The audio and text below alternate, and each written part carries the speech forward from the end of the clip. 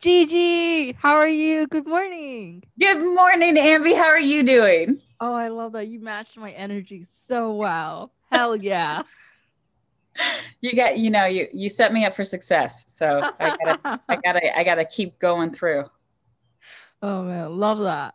Let's talk about you and comedy and we're celebrating episode number 30 today. Woo!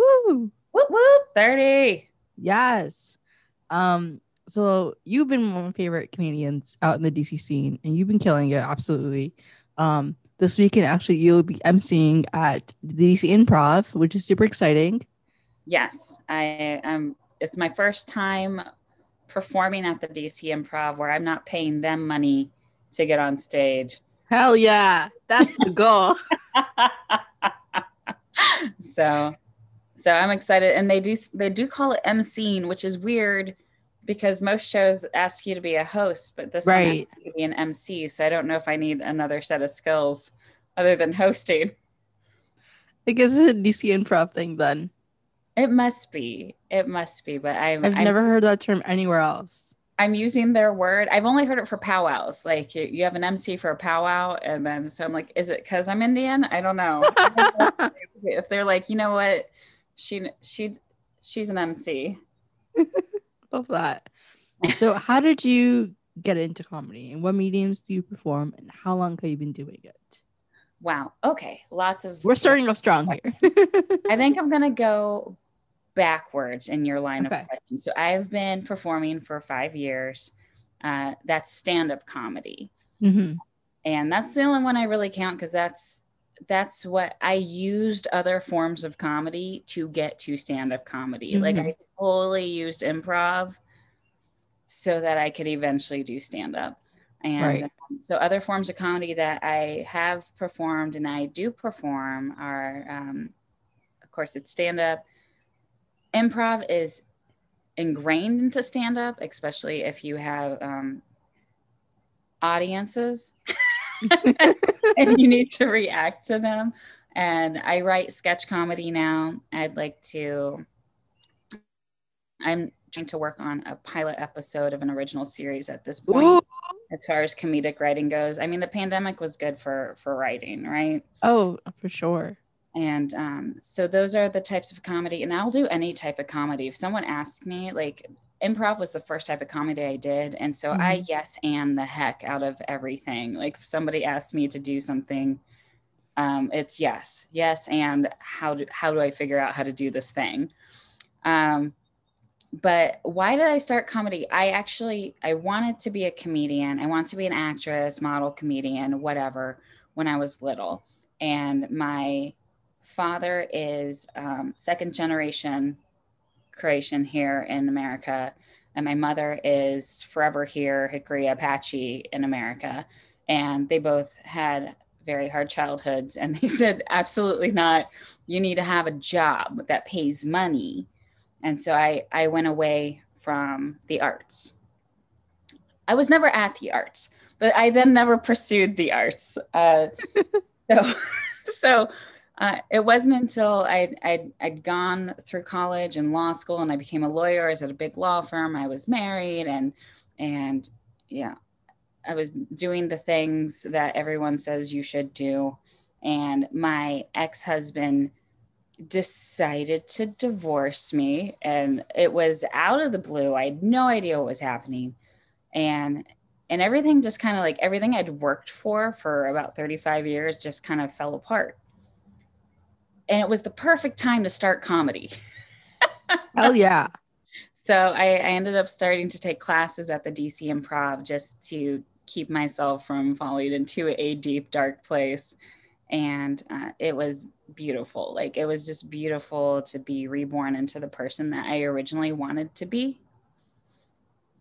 And now I'm remarried again to a comedian, and life is great, and we have a great dog, and everything's actually working out very well. So You're living goals right now, literally. I am. Love that. So, when it comes to your stand up, what inspires your material? What is your writing process or performance process? And so one of the things I'm most afraid of doing is accidentally stealing material. Mm-hmm. And so I will not, it's weird. I won't watch a lot of comedy and I won't listen to a lot of comedy because I don't want to be air quotes inspired by someone else's experience. So you'll see a lot of comedians now write about personal experiences because that's the only way that you can assure that your joke is your joke. 100%. So my comedy is very much from my experiences, and the things that get the most laughs are things that actually happen. People love reality. It's just crafting a story in a way that allows people to see the humor in it. Like one of my favorite jokes that I do is, when people find out I'm Native American, the joke goes, I get peppered with a plethora of predictable questions. And that's because alliteration is funny to people. So you do that. Peppered with a plethora of predictable questions. And the question I get most often is, and then I have to do vocal fry. So what's your Indian name? And I actually do that. I get that question a lot and it's very exasperating. But the punchline is, so I tell them it's Gigi. Yeah, very easy to pronounce. You just have to hit that right octave. Like, so comedy is everything that's written is usually true, at least for me.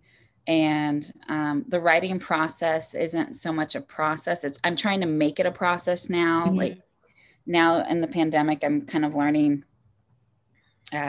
discipline. And I'll try to actually sit down and write in the mornings for about an hour.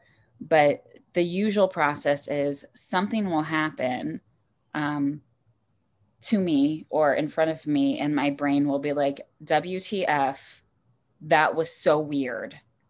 And then I open up a notebook that I carry around and I scribble down the thing that made my brain go off, like, that was a strange interaction. Clearly that needs to be retold again and again. So that's my usual writing process. Mm-hmm. I love that. That's great.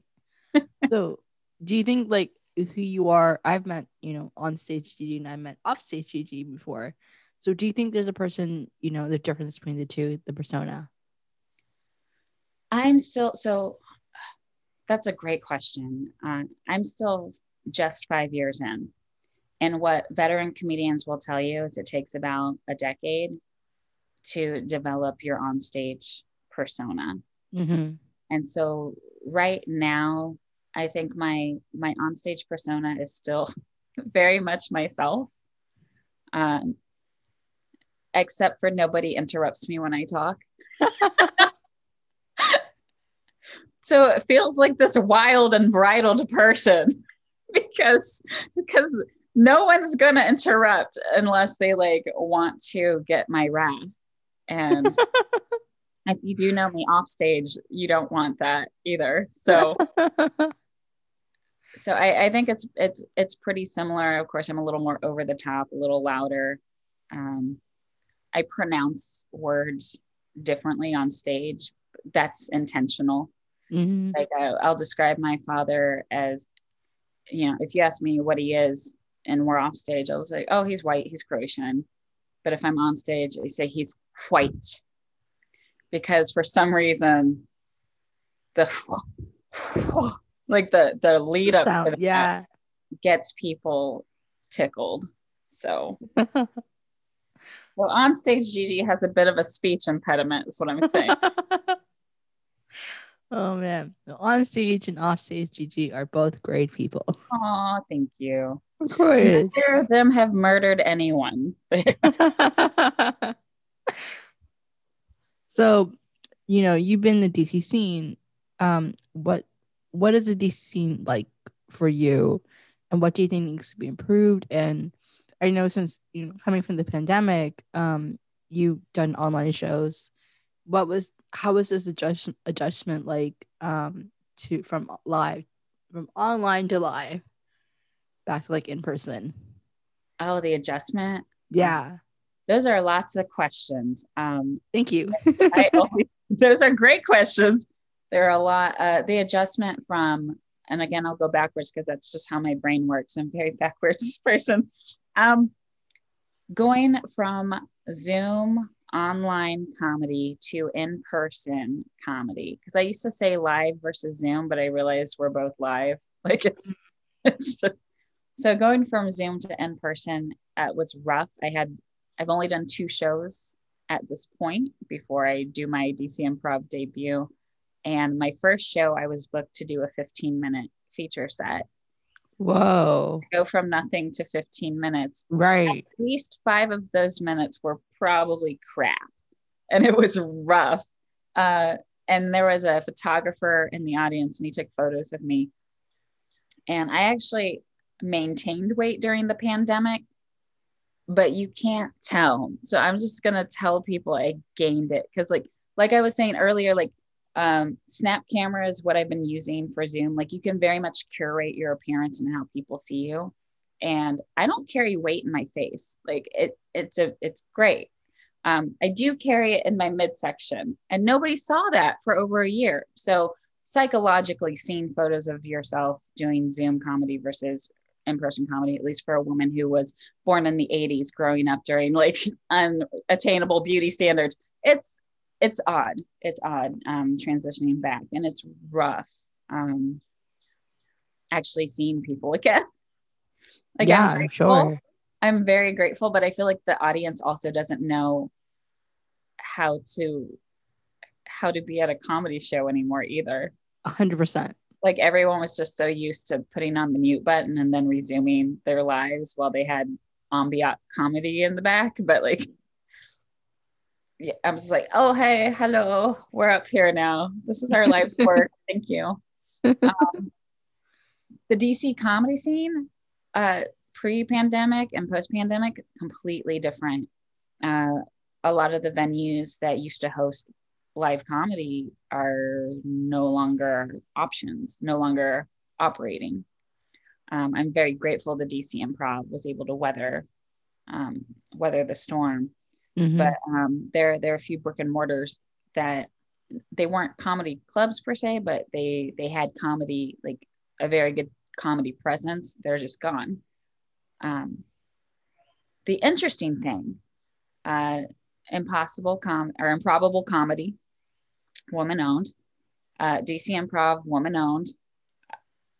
I think did very well and thrived during the pandemic. So I'm seeing a pattern of very resilient women sustaining themselves during this time. So I think that's brilliant and beautiful. Hell yeah. I mean, I'll still be booked by guys. That's great. But like, but it's very different. And the scene before the pandemic, I think the DC comedy scene is there's definitely cohorts or cliques or groups of people that associate with each other. And I don't think I fit in any one of them. And I don't feel like I'm ostracized by any one of them, but I don't feel embraced by any one of them. And that's fine. It just means I can't get comfortable and I have to work very hard. Yeah, no, I totally get that. And I think, Julie, you're one of the strongest comedians in the scene. Oh my gosh. Of course, you were truly one of my favorites. I think it was you, Sophia. Oh, I love her. Jenny Calavero. Very good. And Caitlin McDermott, I think that's how you pronounce her last name, were like the first like few comedians I like generally met in the DC comedian who accepted me and like, here. Oh, wow. It just, yeah. I think that's how it should be. I don't know. There's people who fall into different groups, and I'm going to make this too black and white, to I don't know, bilateral. I don't know the right word, but like there are 2 types of comedians. They're the comedians that think that if you get booked for something, they don't get that slot. Mm-hmm. And they're competing against you for everything. And then there's the other group of comedians, and I feel like maybe a lot of the women fall into this category, is everybody can sparkle and there's room for everyone, because not everyone's going to love my comedy. They might like your comedy better or more, or they might not. There's a space for everyone, and if we can lift everyone up, I know this sounds like a TED talk now, we can lift everyone up and just give everyone the space to be heard and perform. I think that's overall, it makes a better comedy scene, and it brings more people to a show, because folks are going to want to see, they're going to want to see their communities represented and their ideas represented. And one comedian cannot possibly quench the comedic thirst of the audience, like as a whole. So I think that maybe with a lot of the women's groups in DC, we're seeing a lot more of that. I hope so, where everyone gets to sparkle. Yeah, 100%. I think I loved what I think it was Sophia who added me to the Facebook group, the shoulder pads. Perfect. Yeah, and I was like, I love this group. I love everyone in this group. Like It was literally, it's like, I think it's how I got my job at Improv Comedy. Like it's just how it worked. It's crazy. That's awesome. Yeah. Definitely. So I don't want to take up too much time because I know you have work, but what are your hopes and dreams for the future comedy for you? So I've been doing a lot of kind of self-improvement. No, I haven't been actually improving myself. I've been doing a lot of hoping and a lot of reading. I did the Artist Way this year, which is basically an artist self-improvement course. And even like the financial advisors that I'm reading, everyone kind of has this, like, there's something called chaos magic, this like thing that you do where you breathe into existence, and like you say things as if they've already happened. And so like one of the mantras that I have, and I can't use the word mantra, it's cultural appropriation. One of the mottos I have is from a financial advisor that I read, and it is, I am a multi-millionaire retiree. And so in that it says what you are. And so I want to be a multi-millionaire retiree. I just want to stop working and then but also have plenty of money to take care of me and everyone I love. So for comedy, is my motto is, I am an internationally known comedian. Hell yeah. I am an internationally known, like highly regarded comedian, because I don't want to be like known for like stupid shit. I love that. So the goal is to reach a height where like Michelle Wolf and Ali Wong and Amy Schumer and all of these comedians, Jim Gaffigan, Patton Oswalt, are my peers. That's what I want. I definitely feel like you'll get there. Thank you. Of course. And my last question for you is, what advice do you have for future comics, or something you wish someone told you when you first started out doing comedy? I think can I do two pieces? So for advice for future comedians, again, this is year 5 for me. And a lot of folks that I started with quit after year 1 or 2. And so if this is something you want, you're gonna suck for a long time. It's not easy. It's not fast. But if you want it, keep going. And if somebody tells you you're not funny, keep going. Like it doesn't matter. If it's what you want, go after it. And something that I wish someone told me at the beginning, and my feminism is really coming out in this interview, but like this is probably just for the ladies, or for anyone who's marginalized, or for anyone who is pushed down. There is no one booker that holds your future in his or her hands. There is no one person.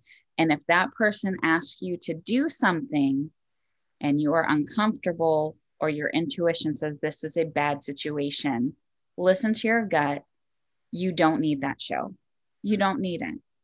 And if you are finding yourself in a place where your intuition is telling you things are wrong, find your community. And there are plenty of communities out there that will tell you where the good mics are, where the safe mics are, and who to work with, because there are a lot of really good people out there that will help you through your career. So that's the advice that I wish I'd had, because I was trying to work with these assholes. I'm sorry. I don't know if I'm allowed to curse. Cursing's fine. Just working with these jerks that would just say stupid things like, show me your tits, or like, oh, let's go have a drink together, or something. It's just, you don't have to do that. You can just tell jokes. I love that. That's really great advice. I love that so much. Thank you for continually inspiring me in the DC scene, Gigi. This was so much fun. Thank you for having me, Ambi. I appreciate it. I appreciate doing it early in the morning. Of course.